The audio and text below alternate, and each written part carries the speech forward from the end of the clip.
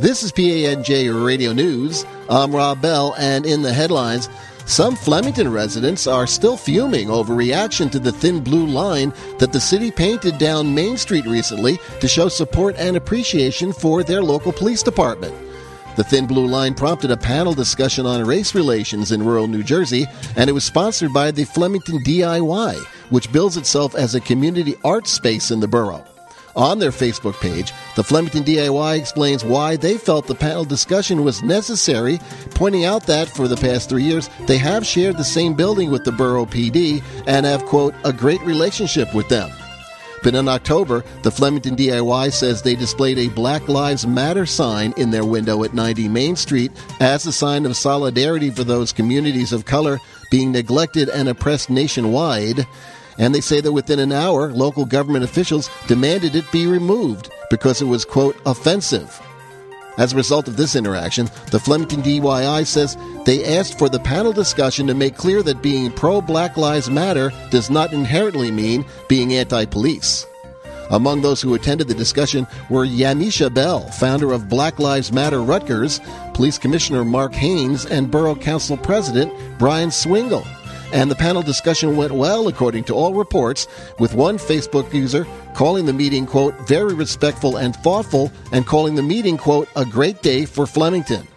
To find out more about this issue, you can watch the 3-hour video of December 15th meeting with city officials on the Flemington DIY Facebook page.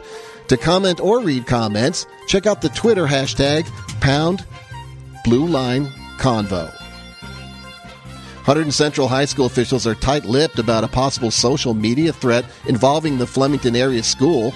In a series of messages sent Sunday to parents, the school's principal said there will be increased police presence on campus for the time being, and that officials have spoken to all individuals believed to be involved in the matter.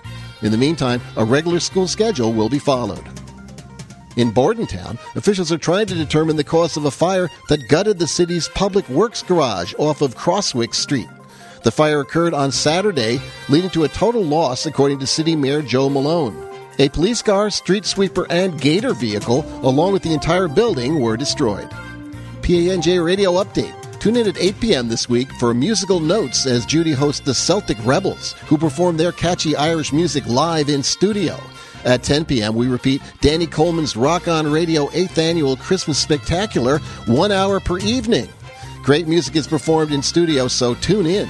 If you'd like to promote your business model on PANJ Radio with an hour-long interview, contact Rob at PANJradio.com for information. And for a full list of our weekly 24/7 schedule, please check out our schedule page at www.panjradio.com. Area weather. Temperatures will be in the 30s for the high into Wednesday. That's when warmer weather brings a predicted high of 50 degrees by Thursday. Next weekend, temperatures will continue in the mid-40s with cloudy skies, with a chance of rain on Sunday, Christmas Day. I'm Rob Bell. Have an awesome day, everybody.